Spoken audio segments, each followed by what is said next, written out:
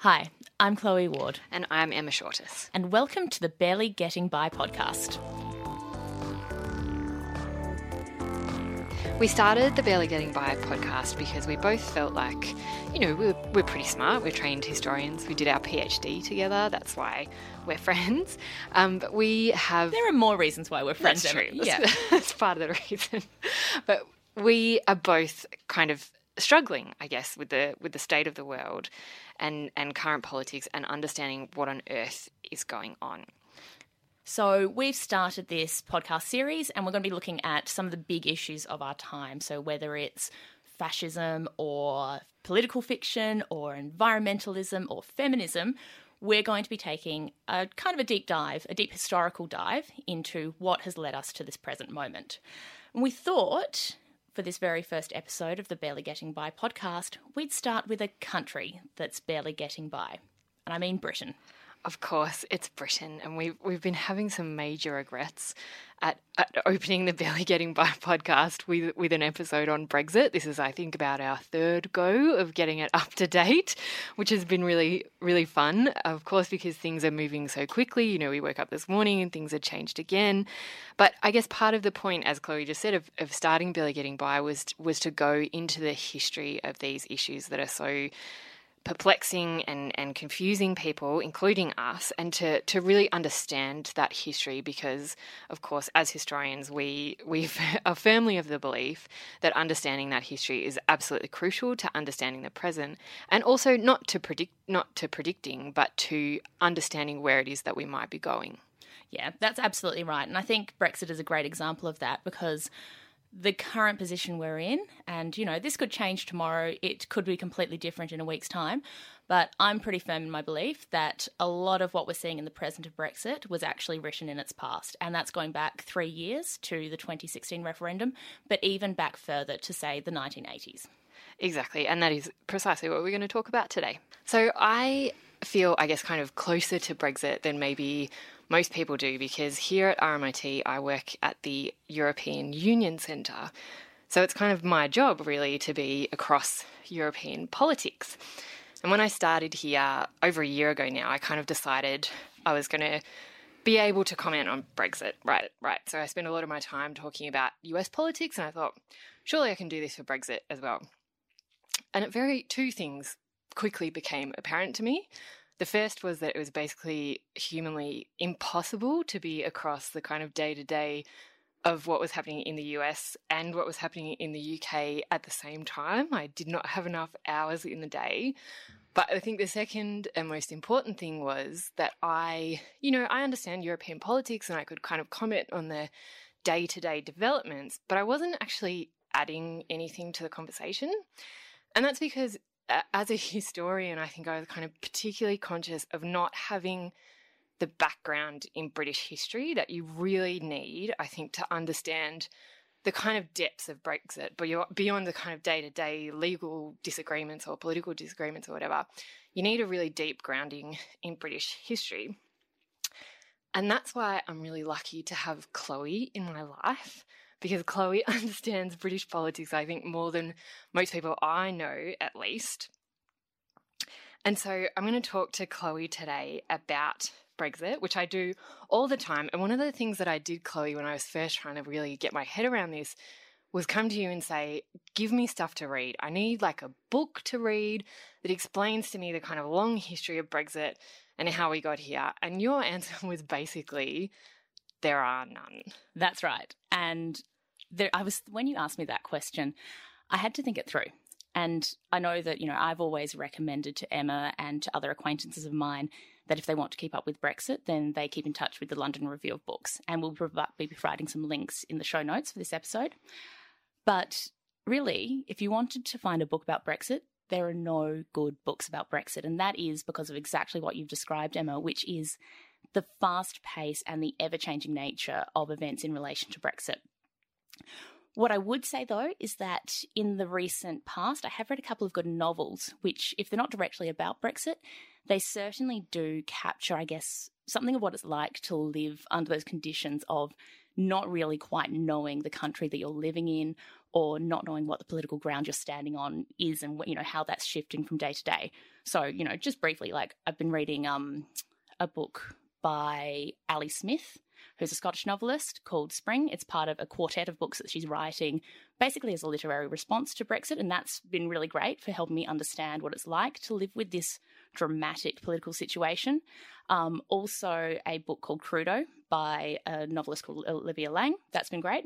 And I know this is something that we want to talk about in a future episode of the podcast, where we're actually going to talk about fictional responses to politics and if fiction can tell us anything about the state of the world today and where it's going.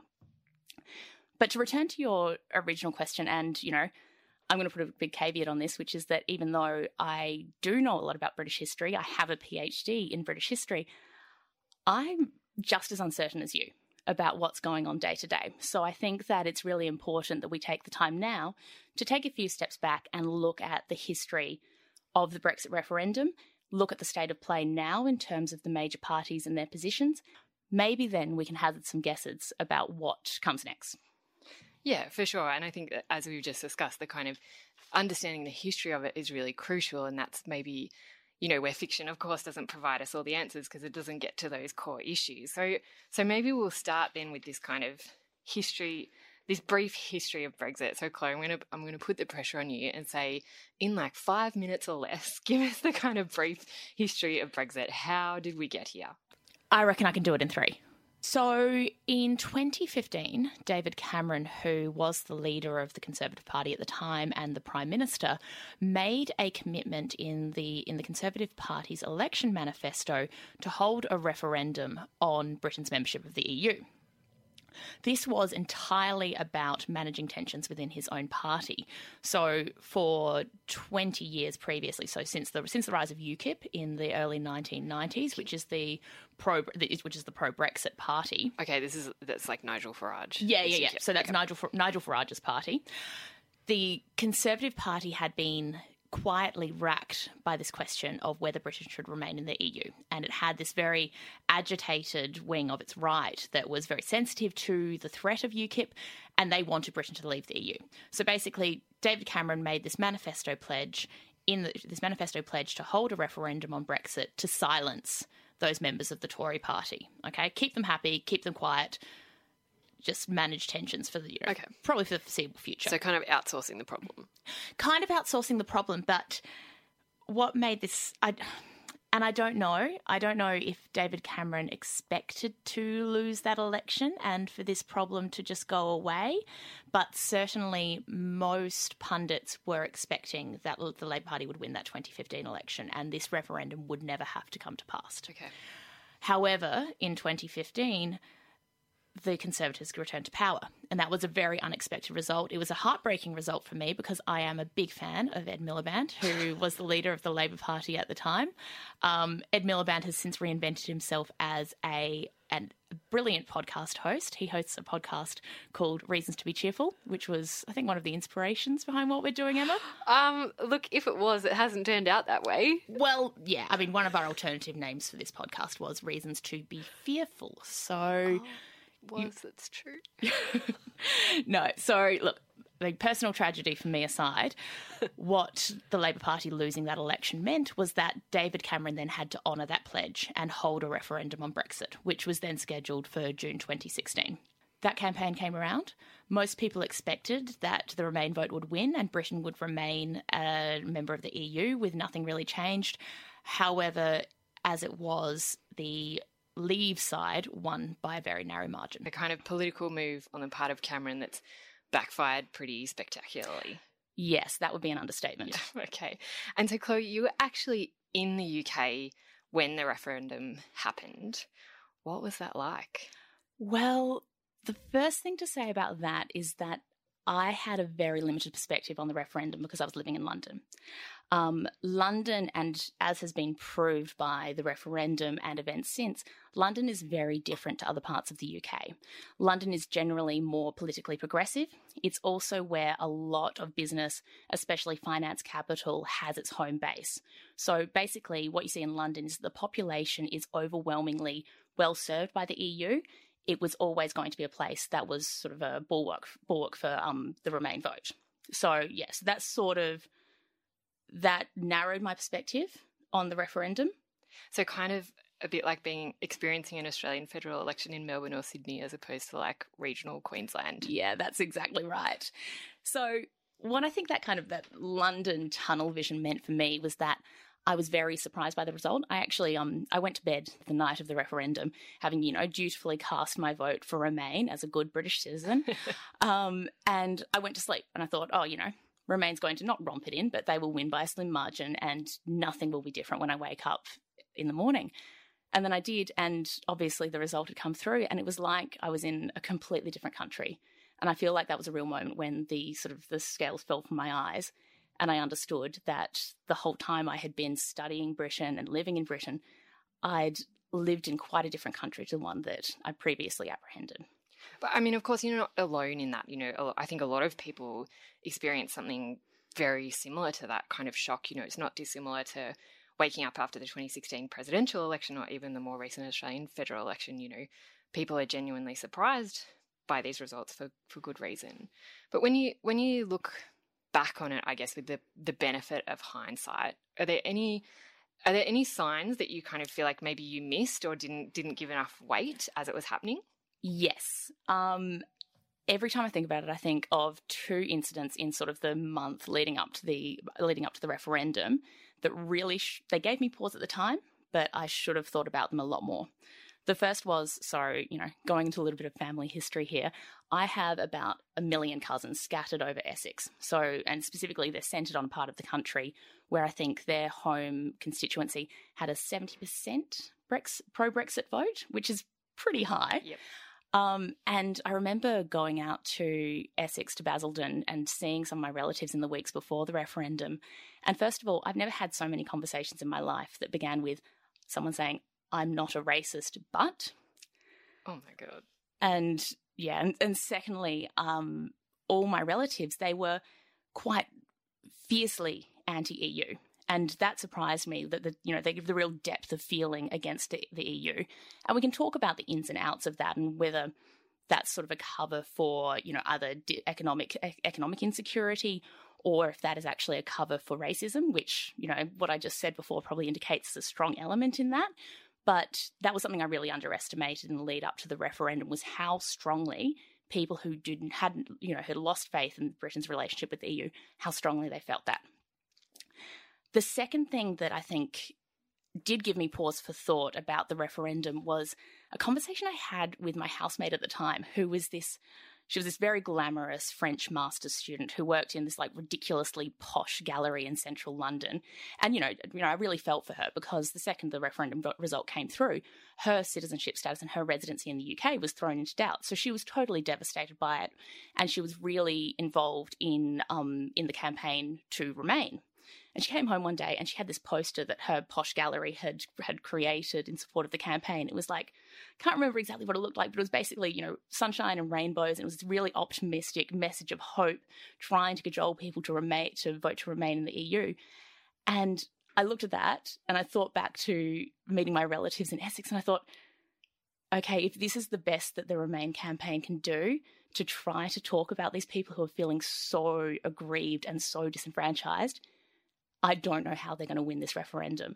And at the time, I didn't give it as much weight as I should have in retrospect, but I think that was a real indicator that maybe the Remain campaign had got its messaging wrong.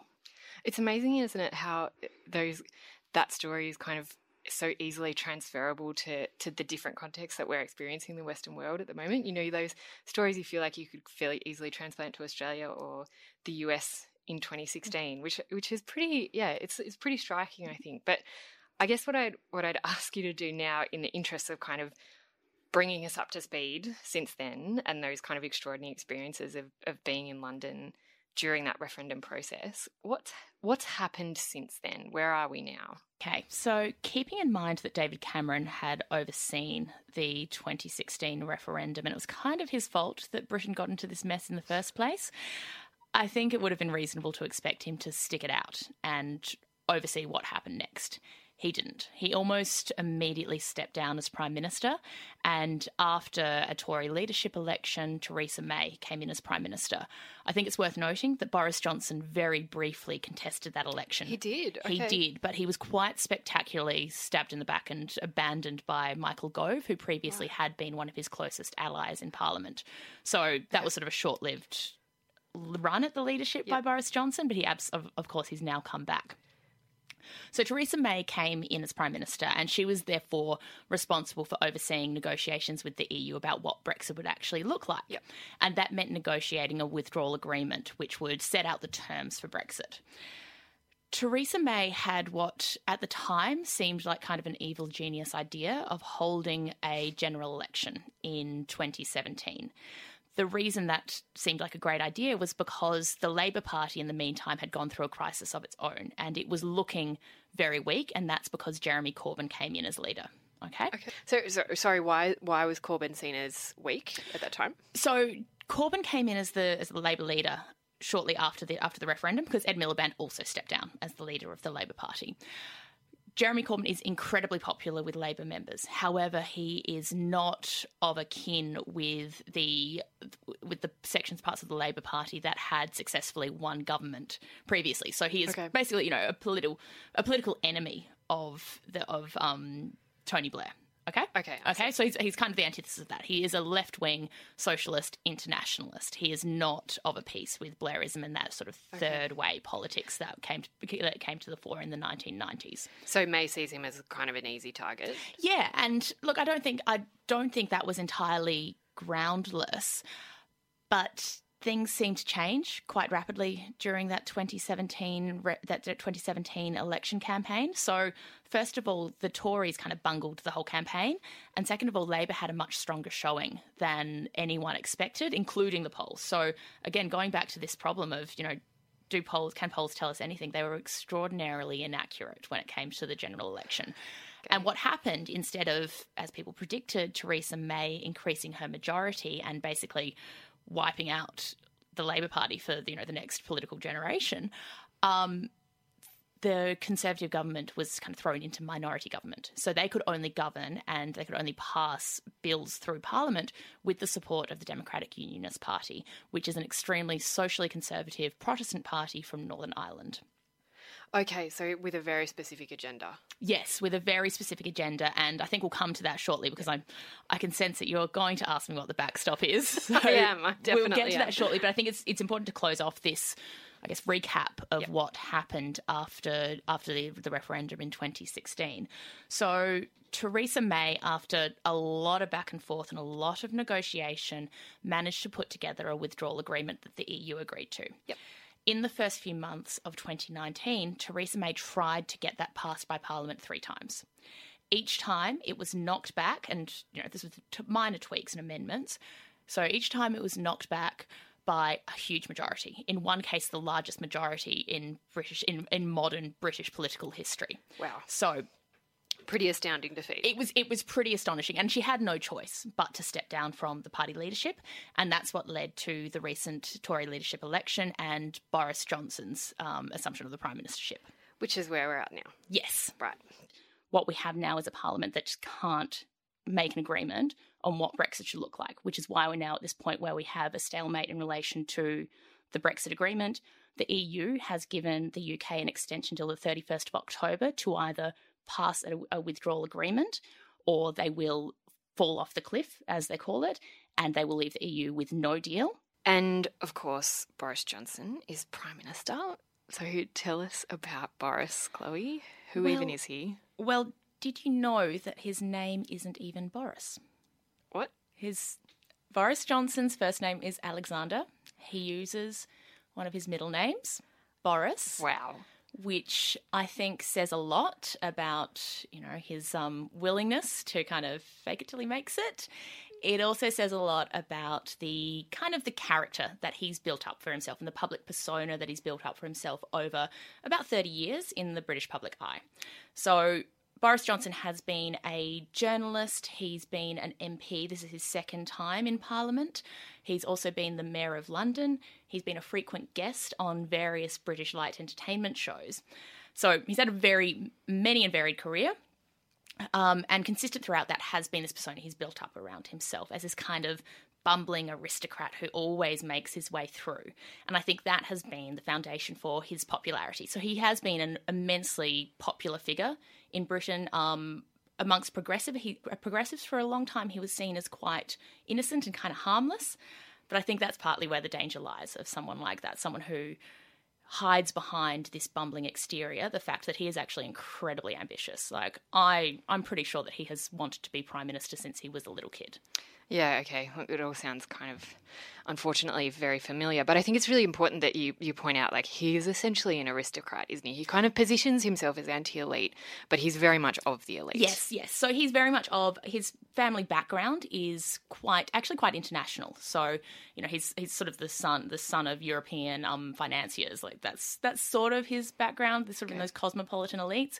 He went to Eton, and he also went to Oxford, where he was a member of the Bullingdon Club, which is a notorious drinking society for young conservatives who are best known for their habit of trashing restaurants. Oh, gross. So he's like basically a stereotype of English privilege. Yeah, absolutely. Awesome. Yeah. And I think, it's one thing to kind of laugh at Boris and his buffoon act, but what we also shouldn't forget about him is his history of some extraordinarily racist, homophobic, sexist remarks and opinions, and his willingness to use the worst in political life to get ahead. And that's another thing that he always does. He always gets ahead. He has made a number of mistakes in his professional career that should have ended his time in public life.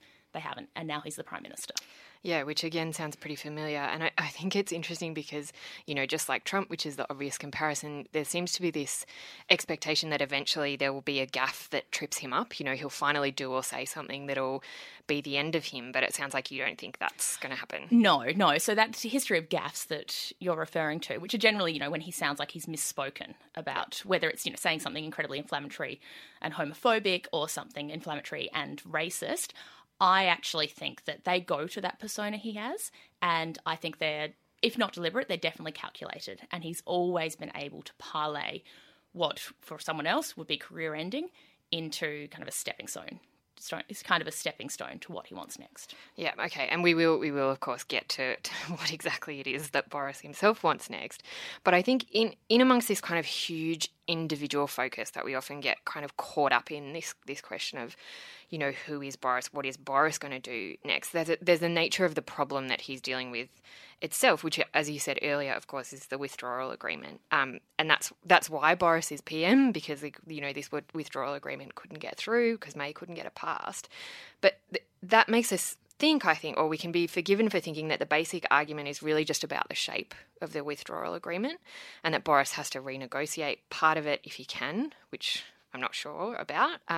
But sometimes I think it could be forgiven for thinking this is just kind of a finicky, legal argument about the order of words on a page. Is that right?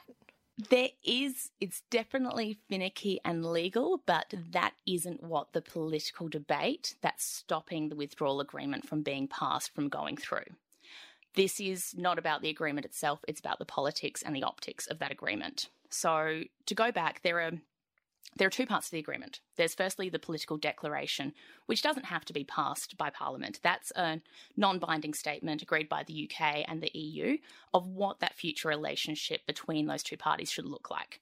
It's very, it's kind of optimistic and vague, and it's not really important for these purposes if we're talking about what Parliament has to pass to get a Brexit arrangements through. The more important part of that is the formal withdrawal agreement, which I'm putting in capital letters. That's a binding agreement on Brexit. So firstly, on what people are not that helpfully calling the divorce bill. So that's, the payment that Britain would have to make to the EU to pay off any liabilities for its leaving the EU.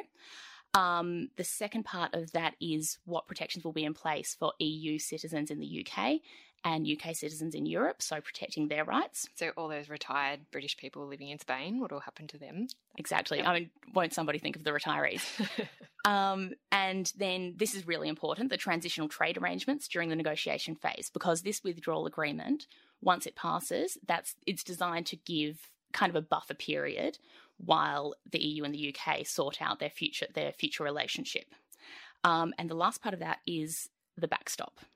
Okay, so the backstop thing really fascinates me, and it's one again that I was asked about, when I was kind of doing some commentary on Brexit in this kind of cavalier way about what is the backstop, and the word backstop I think hides some pretty serious issues. So could you explain what even is the backstop? Okay, first thing to remember about the backstop, which I think a lot of people get confused about, and I think it's very easy to get confused on this point because it's kind of presented as this imminent threat, is that the backstop will only kick in 2 years after the end after Brexit, if the withdrawal agreement is passed.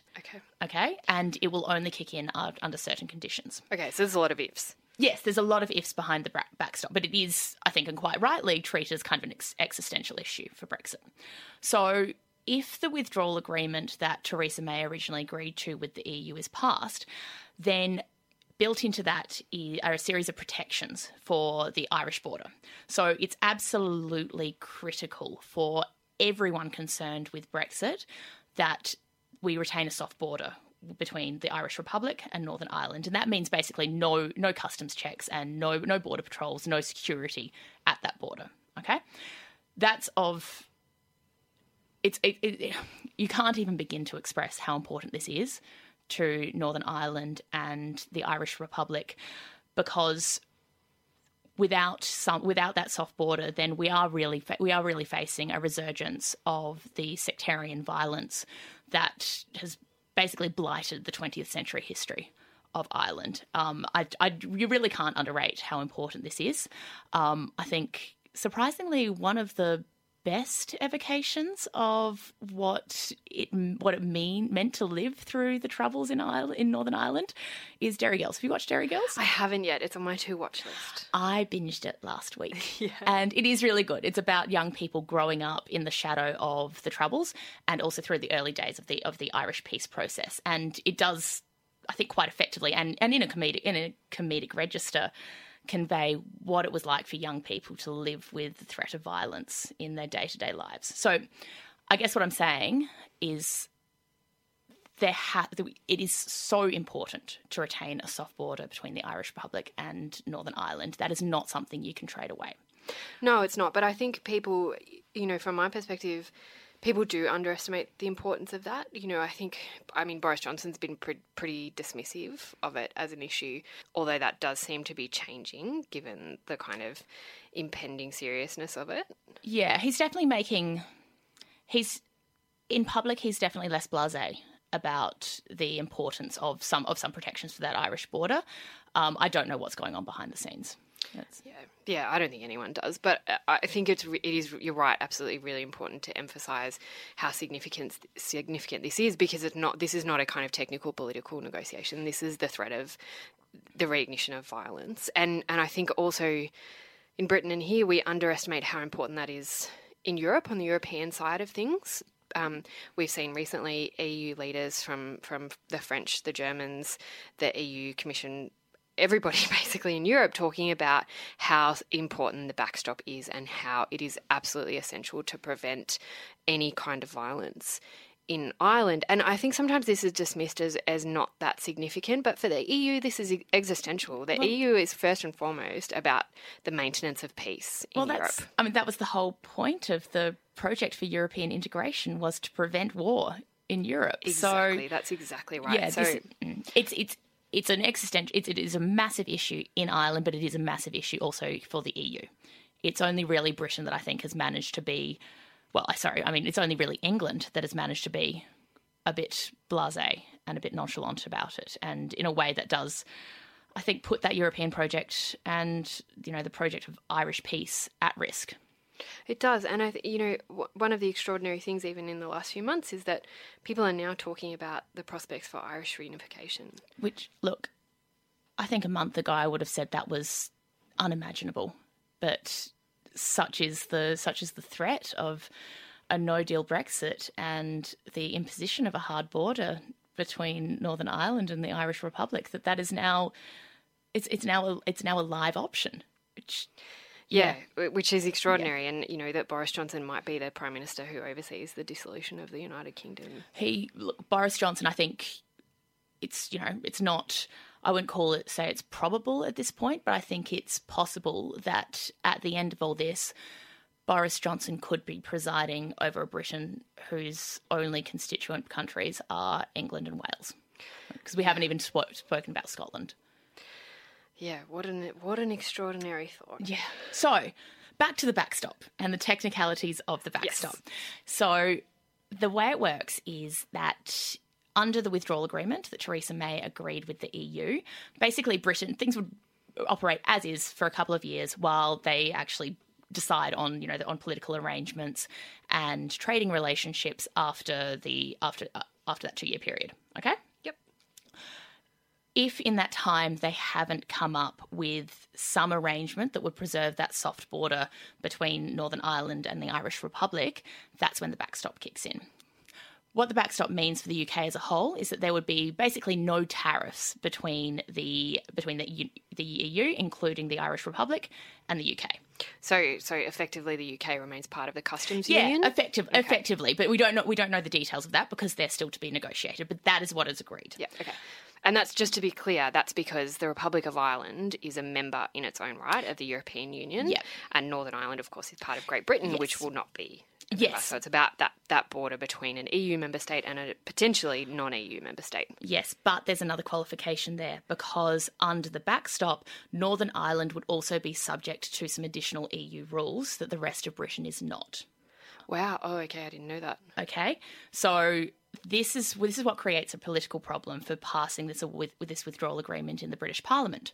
So for the DUP, which we remember holds the balance of power in the British Parliament at this point, that backstop would effectively mean that it has special status within the United Kingdom, and that would threaten the territorial integrity between Northern Ireland and mainland Britain, which is absolutely, that's not something that can be, it's negotiable to the DUP. Yep. They exist, they are the Democratic Unionist Party. Yep. Their existential purpose is Northern Ireland's inclusion as part of Britain, okay? So that's totally off the table for them. And that's kind of what this innocuous word of backstop obscures is existential questions and potentially clashing existential questions. Yes, and that's where there's an additional problem, and I think this is probably a bigger problem for the passage of the withdrawal agreement because there is a significant number of MPs who, at this point, cannot agree to a withdrawal agreement that includes the backstop. And I'm talking about the sort of the hard Brexiteers in the Tory party. So the people who have coalesced around Jacob Rees-Mogg, who is that very strange caricature of an Edwardian Catholic aristocrat who's kind of been seen roaming around Parliament speaking Latin and wearing oversized suits.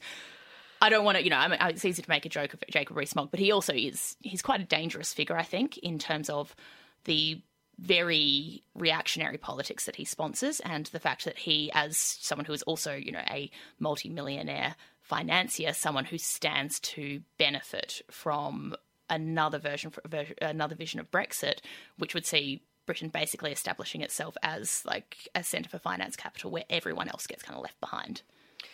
Cool. Yeah, I know. Sounds awesome, doesn't it? So the reason why the backstop can't be tolerated by the right of the Tory party is because they suspect that one result of the backstop, because it does keep Britain in this tariff-free zone, is that it would effectively trap Britain in the customs union. So Brexit would not be the hard Brexit that they actually want, that they're actively seeking. So it's kind of an underhanded way of keeping Britain in the EU. Yes, that's absolutely right. Okay, so the weight of history here is pretty significant, right? And that's the kind of, I think, the current that's been running through our conversation, that this isn't just about kind of finicky legal issues around customs union or backstops or whatever we want to call it. This is, the weight of history kind of looms pretty large here, to mix my metaphors. How has, from your perspective as a British historian, how has history and the kind of popular understandings of the role of history in Britain played out in these political debates? I think you're right in saying that history has weighed a lot on these debates, But I would also add to that history has been pretty effectively weaponised, especially by the Leave side, so by pro-Brexit people. One of the things that we'll most often hear from Brexiters, if they ask us what Britain's future looks like after the EU, is they'll talk about what they call a global Britain. And that's kind of a euphemism for a revived British Empire. So they have this idea that, first of all, that after the EU, then Britain will be able to depend on its close ally, the United States, for trade, which after Donald Trump's visit to the UK is looking less and less likely that, the US will be a reliable partner in that. And more importantly, that they'll basically be effectively able to reconstitute the trade networks of the British Empire that were in existence for, 250 years effectively of British imperial history. So they're saying that they'll be able to create bilateral trade agreements with Australia, and that they'll be dependent on trade with India and the subcontinental countries. Where that runs into a problem is that a lot has changed in the more than 50 years since the sun set on the British Empire. So, for instance, if Britain is talking about creating these bilateral trade agreements with Australia, the reality is that that's going to be a low priority for us because the main game for us in trade terms is China. If Britain is interested in fostering trade with India, then it actually doesn't have any power in that relationship. India has all the cards in that. So, it's kind of a misuse and an abuse of history, first of all, to present the British Empire as less than, the project of domination and dispossession that it actually was, but also to pretend that's something that can realistically be revived. So, yes, that's how history has been kind of weaponized by the Brexiters. And I think, but also on the other side, I think that one of the challenges for the Remain side, so people who still want Britain to have a close relationship with the EU, whether it's formally a member or whether it is just part of the customs union or whatever version of that you see in the future, is that they're not so good at talking about their history and the history of the benefits that the EU has offered to the UK. Look, I think that's right. I think, Boris Johnson in particular is very good at using history in exactly the way you describe. In fact, he kind of sees himself as a historian, doesn't he? He has written some history books, notably a biography of Winston Churchill. I don't think it's too much of a stretch to say that he's kind of, one of his many projects has been to kind of present himself as Winston Churchill reincarnate. And of course, when he's doing that, he's kind of calling on Churchill's history as a statesman, as a war leader, and also as an imperialist. But the bit he misses out on is, of course, that Winston Churchill was also a Europeanist, which I think you probably understand a little bit about that.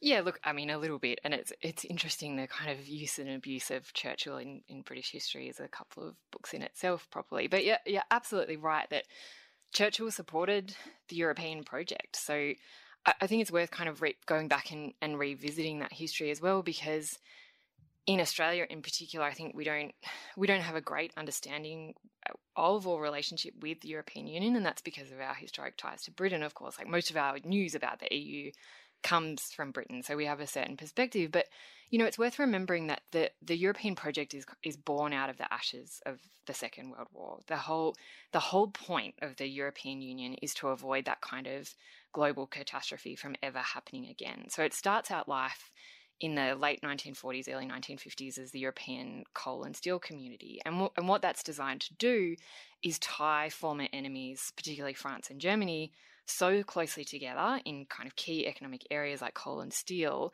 that they can't extricate themselves. So they're economically tied so closely that they actually can't afford to go to war with each other. They'd be unable to wage war against each other again.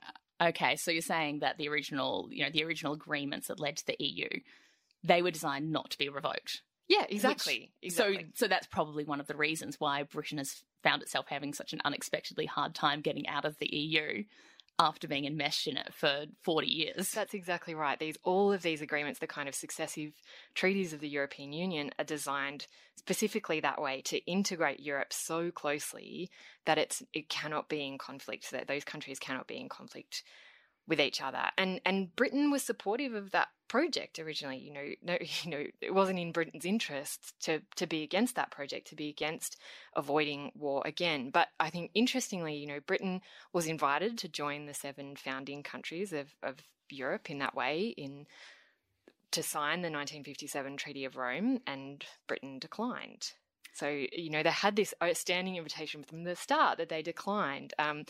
I guess we could say probably for a couple of reasons, just briefly, the first one being exactly what you were talking about before, this kind of imperial nostalgia that Britain doesn't take orders from anybody. Britain is kind of the country that gives orders. And then there's also that kind of, I guess, that island mentality. Britain has often seen itself as separate, literally separate and isolated from Europe, and closer often to the United States. So I think especially in post-war Britain, there was this view that actually the United States was kind of the saviour, not Europe. And so there were closer ties there. And then there's also a kind of much longer history of conflict with the continent. I just watched The Favourite on the plane. And of course, during that movie, Britain and France are at war, as they have been for, several centuries, shall we say. Yeah, because of course Britain did eventually come around and they decided that they wanted to join the European Economic Community, but France said no. That's right. So the British decided that actually, no, we would like to join this quite successful economic project in the 60s. They applied a couple of times, and Charles de Gaulle, the French president, said, no, get stuffed, probably in a more French kind of way. Yeah, because the EU, it has a really effective system of vetoes. That's right, isn't it? Yeah, that's exactly right. So the French vetoed twice. So it's not until 1973, when de Gaulle has left office, that Britain does join the EU under a Conservative Prime Minister. Which is something people may easily forget, and it would be totally understandable if, given the recent history of Brexit, if people did forget that it was the Conservative Party that ushered in this early period of European integration. And people in Britain, of course, they know a little bit more about this, but for an Australian audience, it might also surprise them to hear that there was actually a referendum on Britain's membership of the EU in 1975.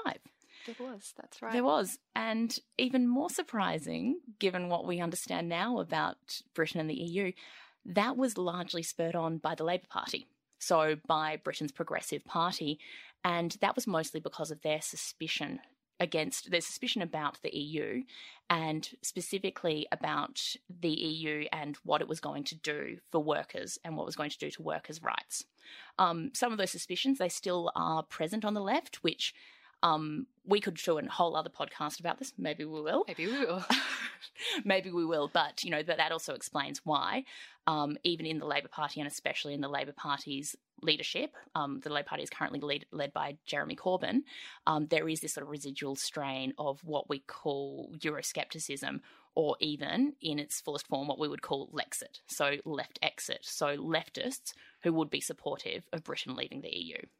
That's right. And I think it's because there is a perception, that is kind of right and wrong at the same time, that the European Union is a neoliberal project. Mm-hmm. So it's about kind of opening up markets and encouraging globalization, and that workers will suffer as a result. And as I say, that's kind of both right and wrong at the same time. So if you look at, for example, the aftermath of the global financial crisis and the way that Europe, which was completely ravaged by that financial crisis in a way that we did not experience in Australia. The way that the European Union reacted to that was kind of explicitly neoliberal and absolutely led to economic suffering. But then we also have we have a two-track Europe. So what you might call social Europe is very different to that kind of neoliberal economic construction, where actually the people of Europe are supported socially in terms of really strong welfare systems. And that again goes back to the construction of Europe in the aftermath of the Second World War, and that project being designed to prevent that conflict, but also to prevent things like the starvation that occurred during the Second World War and food shortages. So that's a kind of crucial project of the European Union, which is designed to safeguard and secure the future of European citizens. So that, again, that adds another layer of complication to this conversation when we're talking about why people support or don't support or kind of support staying in the European Union. Yeah, and I think, to go back to the conversations that I've had with my family in Essex, I think that apart from, what I mentioned about, I think they're having honestly racist motivations behind wanting to leave the EU, there can be a confusion amongst popular supporters, the public supporting Brexit, between what they see as, the EU having been the agent of disenfranchising them, of leaving them in precarious work, of leaving them basically struggling, and the actuality, which is that the British welfare state has been gutted over the last 40 years, as initiated by another Tory Prime Minister, Margaret Thatcher. Yeah, exactly, which the European Union had kind of nothing to do with. Yeah, that's right. But Thatcher, was also a supporter of Britain joining the EU, just to add another layer of complication to this political narrative. Okay, so anyway, mentioning this history of food shortages, I think actually brings me to what's probably going to be my final big question to you, Chloe. Because there's talk of food shortages happening again in Britain if we do see a no-deal Brexit on the 31st of October. So that's my question, I suppose, and that is, what happens next, do you think? It's a bit unfair of me to ask that of a historian, I know. So unfair. Look, I think that's an unfair question to ask of anyone. I don't think Boris Johnson knows what's going to happen next. Yeah, look, that's probably true and is kind of terrifying to think about. But I'm asking you anyway. I'm doing it. Are we really looking at no deal? So 2 days ago, we're now speaking on Thursday, I would have said, as I have said for months, that a no-deal Brexit is the most likely outcome at this point. That all changed when last week Boris Johnson prorogued Parliament. Okay, so changed everything. This word keeps coming up and I can barely even say it. Johnson prorogued Parliament. Prorogued. I don't even know if I'm saying it right, to be honest. It's one of those words that just sort of rolls off the tongue better and is when it's in a crisp upper middle class English accent. Hugh Grant would say it well. He would. Well, I definitely do not have Hugh Grant's accent. So what even is that? Can you explain what that means? So effectively, proroguing Parliament meant that Boris Johnson called an end to the current parliamentary session, which we have to remember was one of the longest parliamentary sessions in history. It had gone for 2 years. Okay. Yep. And proroguing it's a technical thing that stops Parliament until such time as the Queen's speech comes about. So the Queen's speech is a speech given by the Queen which outlines the government's priorities for the upcoming session. Tactically, what Boris Johnson was trying to do by proroguing Parliament was severely curtail the current sitting session so that his opponents in Parliament who are looking to delay Brexit again, so beyond that 31st of October date, or force a vote of no confidence in his government, they wouldn't have time to do that. Okay, so he's effectively stopping Parliament from kind of being able to go over the head of the Prime Minister. Yeah, that's absolutely right. And this goes to one of the central questions of Brexit that's come up in the courts over the last few years about what it means in relation to British democracy. So is the power to push through a Brexit, does that belong to the executive, to the Prime Minister, or does that belong to Parliament, to the elected representatives of the people? So this is it raises a lot of big questions around British democracy. Okay, so is that why that a lot of the sensationalist coverage that I've seen of the prorogation of Parliament, there's that word again. Very well. Thank you. Is that it's actually a coup? Yes, I've heard that bandied around a lot over the last week, and I completely sympathise with people calling it a coup. I think it is a gross abuse of Boris Johnson's powers as the Prime Minister, but I don't think that language is necessarily helpful if you do want to defend British democracy, because while Boris Johnson was abusing those powers, they are powers he has under the rules of the game. Yeah, he's totally allowed to do it. It is the power to prorogue Parliament belongs to the executive, to the Prime Minister, and that has to gain the assent of the monarch, so the Queen. Parliament is not involved in that decision. Okay, right. So he's not doing anything illegal, but he's maybe kind of pushing against some established norms. Yeah, he's definitely trashing some conventions and expectations of his role and what it would be to be a responsible democratic leader.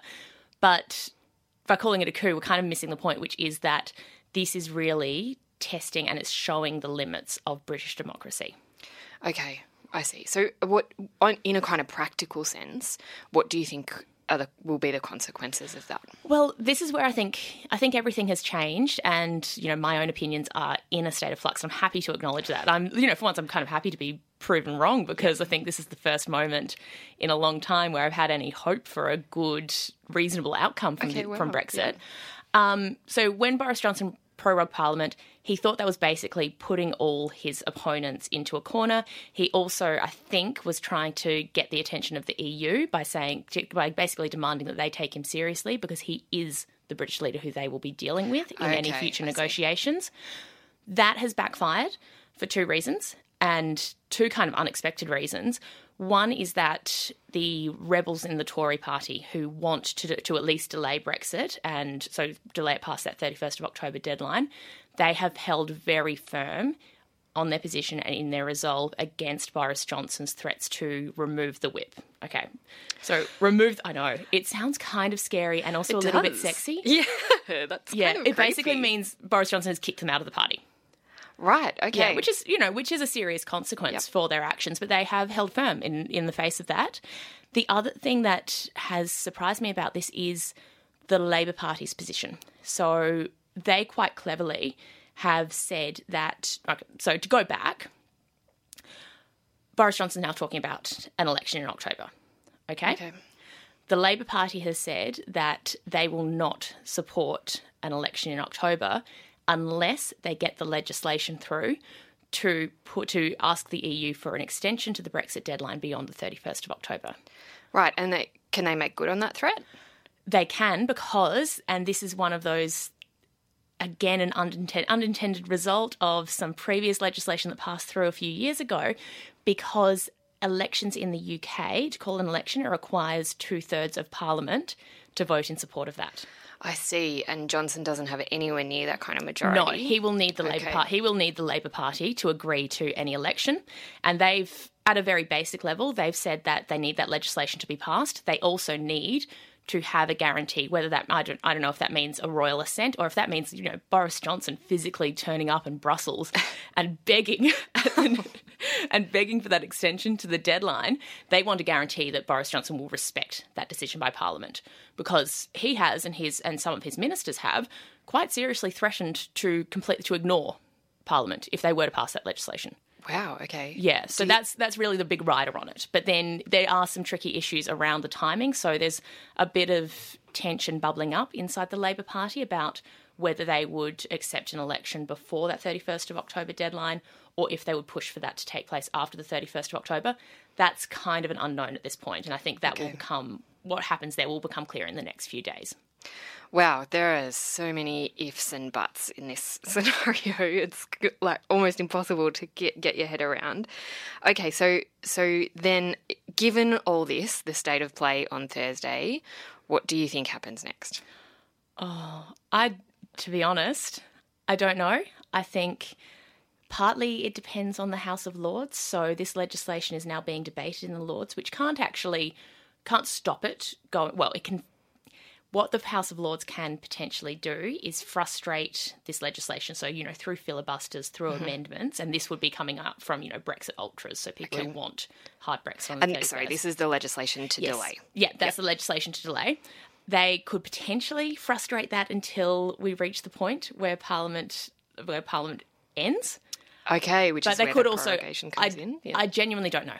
And, like I said, that is my educated opinion is I don't know what happens next. But I would say that, like I said before, for the first time in months, I think that there is a chance of getting a reasonable deal that would not cause economic catastrophe for Britain and political catastrophe in Ireland. Whether that means that there's going to be a softer Brexit, or, in fact, if this ends up going to another referendum, and, everything gets put on the table again, and Britain and British people have the opportunity to, I guess, take back the decision from 2016. I don't know. Wow. Okay.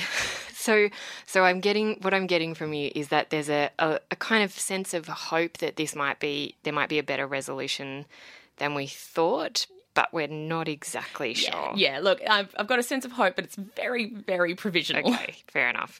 And I guess what we are sure about is that this is just a complete and utter mess. Yeah, 100%. a complete schmozzle. Okay, well, given that, I'm going to ask you another extremely unfair question, which is who is responsible for this mess? Can we say there are specific people to blame for this mess? I think that's an unfair question to ask. Oh, completely unfair. Yeah, when you ask a historian to isolate a single cause, they'll give you a 20,000-word essay on why there are multiple causes for any one problem. At least 20,000 words. Look, what I would like to underline, I guess, because we haven't really covered it in the discussion so far, we've talked a lot about what's happened over the last 3 years. We've talked quite a bit about the origins of the EU. We've also talked about Ireland and how Ireland has complicated Brexit. I think that one thing we also need to make clear is that this, politically, a lot of the responsibility for this rests with the Conservative Party. So I said before that David Cameron, by calling the 2016 referendum, he was kind of outsourcing a problem in his own party to the electorate. Yep. It wasn't something that was sort of just a minor issue. This is something that has been recurring within the Tory party since the time of Margaret Thatcher, who herself lost the prime ministership because of her position on Europe. This has been sort of a civil war that's been going on in the Tory party. It's like in fits and bouts since the 90s. And I think it was supremely irresponsible for David Cameron to try to settle that by calling a referendum, by putting the question on the British people, when really he just should have managed his party better. Yeah, and I mean, outsourcing the question didn't work, did it? Because the Tory party is still very much in civil war. Well, that's the thing. And there is real talk of this being the end of the Conservative Party, which I think is absolutely not what David Cameron intended in 2016. No, I wouldn't have thought so. On that bleak note, thank you so much for listening to the first episode of the Barely Getting By podcast. We hope very much that you'll subscribe. At the moment, I think the only people who are listening are Emma and my mothers. And a handful of boomerants who they've shared the details of the pod with on Facebook. So please subscribe. You can follow both of us on Twitter. I'm at Emma Shortis. And I'm at Dr. Clod, CHLOD. I'd really appreciate the follow because I have only got back on Twitter expressly for the purpose of this podcast. So please make it worth my time. So everybody get on Twitter. We'll also tweet out some links to some of the stuff we've talked about, some articles, some books that we've talked about, and some links to some more info if you're particularly interested in some of the topics that we're talking about. And in the next episode, we'll be talking about another of the reasons why we're barely getting by, and that's US politics. We'll be covering, among some other stuff, the history of the US-Australian relationship in advance of Scott Morrison's upcoming visit to Washington, D.C. at the end of September. So I'm going to turn the tables on Emma because she is an expert and an absolute star when it comes to talking about US politics, and ask her some hard questions. Which should be fun. Probably another Sunshine Rainbows podcast from Chloe and I. We hope you'll tune in.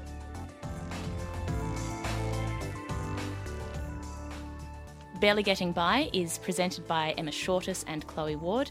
We'd like to thank RMIT for their support in producing and distributing the podcast.